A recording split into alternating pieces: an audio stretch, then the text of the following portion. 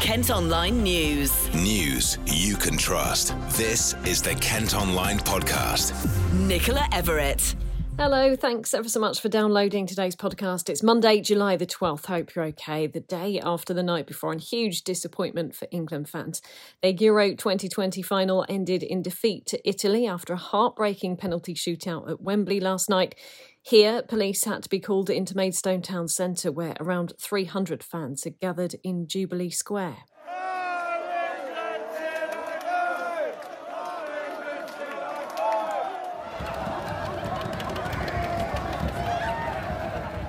Flares were set off and some people could be seen confronting officers who'd formed into lines in the high street. It's said to have taken around an hour to clear the area.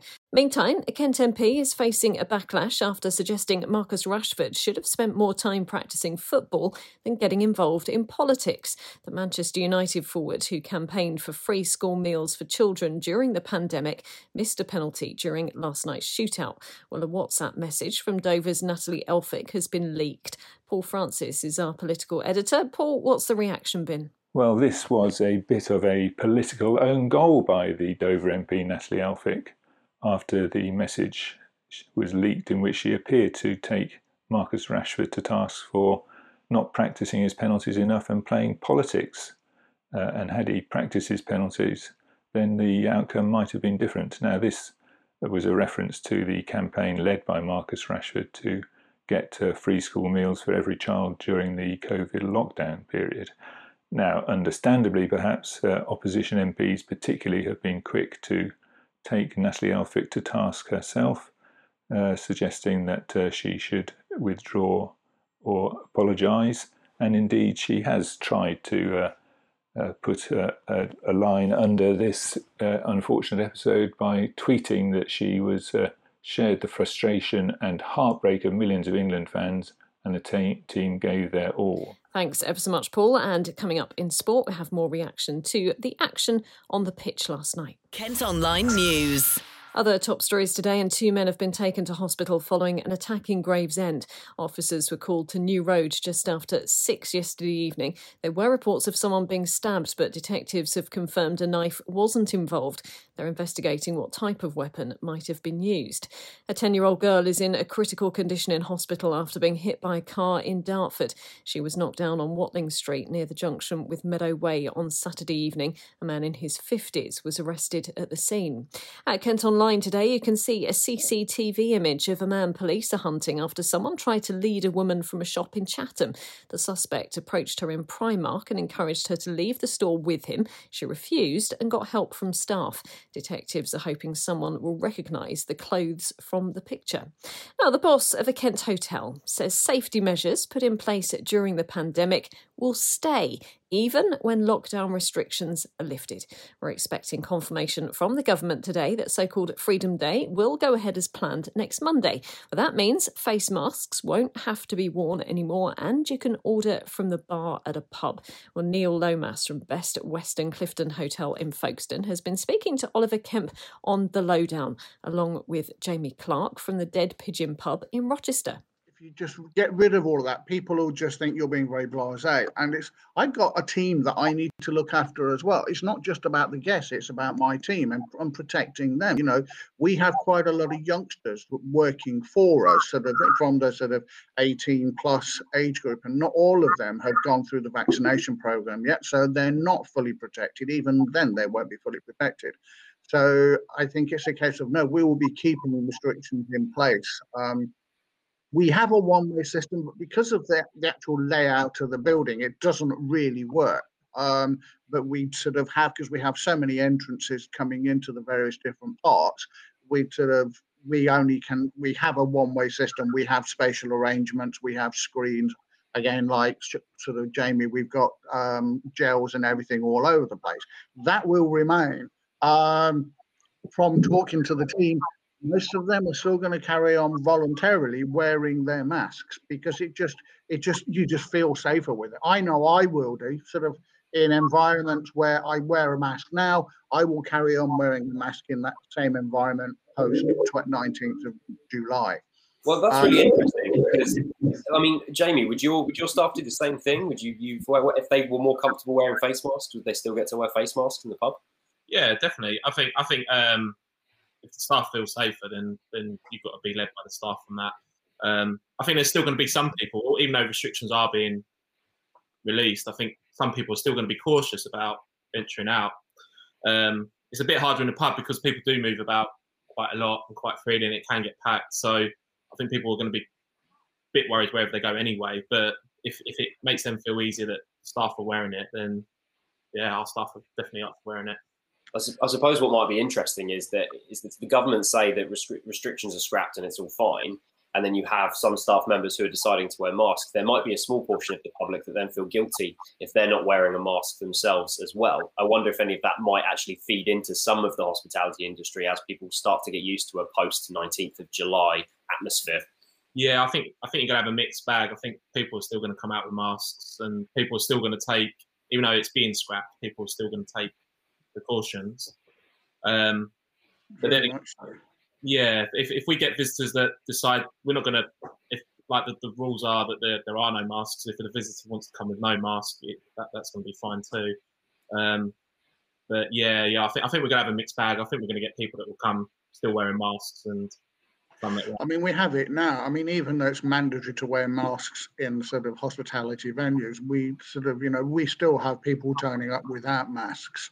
And you always have that, I won't say contretemps, but you have that discussion with them that you should be wearing a mask. And there are people that just do not want to wear a mask. And I'm not talking about those that have the allergies and are allowed not to wear it, just those that just don't like wearing it.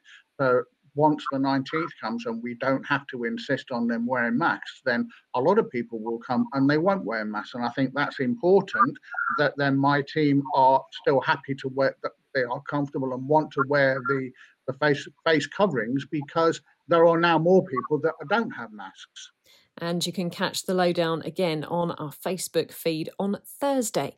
A new hotel in Ashford, meantime, that was due to open last year still hasn't confirmed when it'll start to welcome guests. Construction of the Hampton by Hilton Hotel in Victoria Road was delayed due to the pandemic. Bookings are now available online from August the 23rd, but bosses still won't officially announce a date. Kent Online reports. There's a warning heavy rain could cause some travel disruption and flooding in Kent today. A yellow weather alert is in force until midnight with a risk of thunderstorms and power cuts. The Met Office say more than 60 millimetres could fall within a few hours in some areas.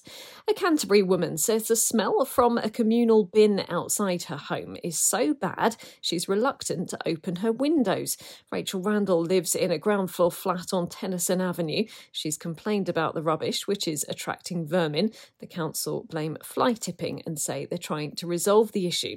Well, you may remember on the podcast last week, we actually told you about a farmer who was so annoyed about people fly tipping on his land that he took matters into his own hands. Joss Brimore-Jones, his dad and brother, used tractors to block in a truck that had been used to dump waste in Mepham. I would love there to be more prevention measures in place, but we've had cameras up before and the cameras have been stolen. So where do we start? And we can't be everywhere all the time. And unfortunately, it's having to come down to moments like this where we're putting ourselves on the line, trying to stop this.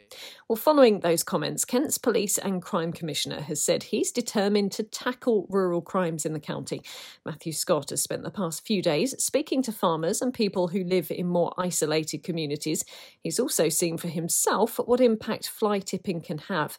Kent County Council says it's increased by more than 15% in the last 7 years, and Matthew has promised to tackle it. Well, fly tipping is a scourge on our rural communities, has a massive impact for residents, for businesses, and particularly for those who have to pick up the costs of clearing it, whether that's the council taxpayer or the private landowner.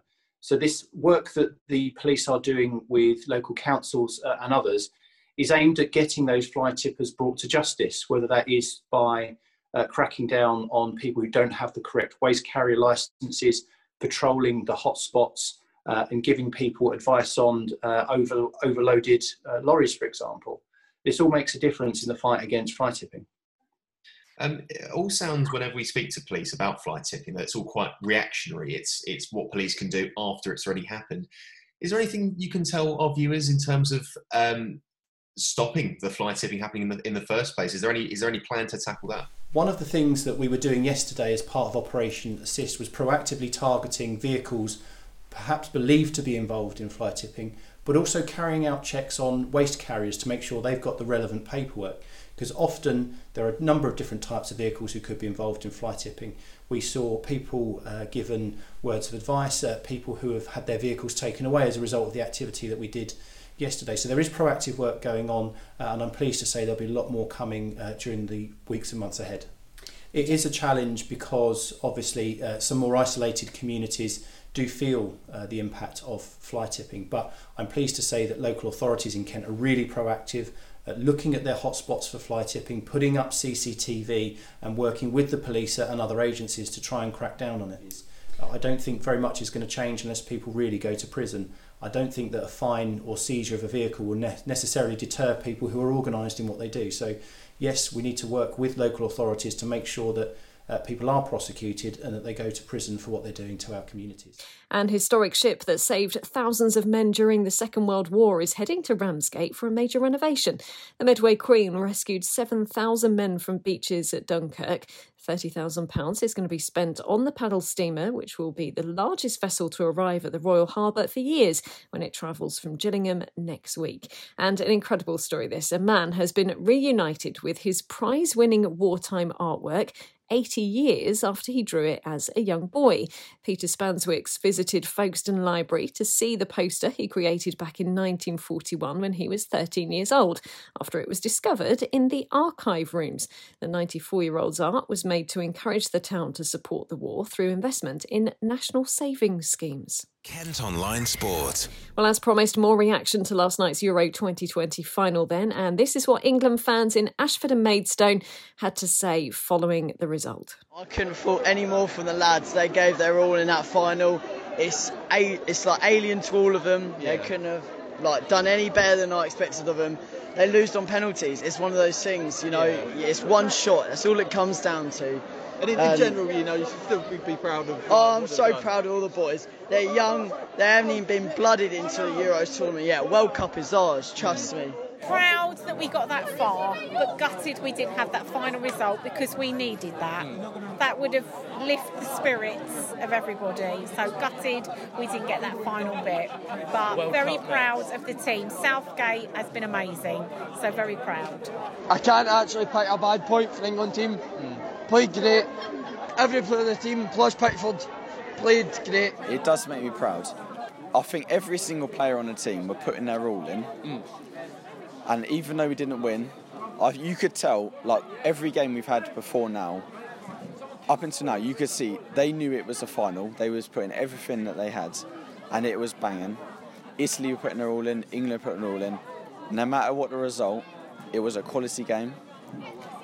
Everyone was enjoying themselves, the crowd was enjoying themselves, the team was enjoying themselves, and no matter what way it goes, everyone was having fun.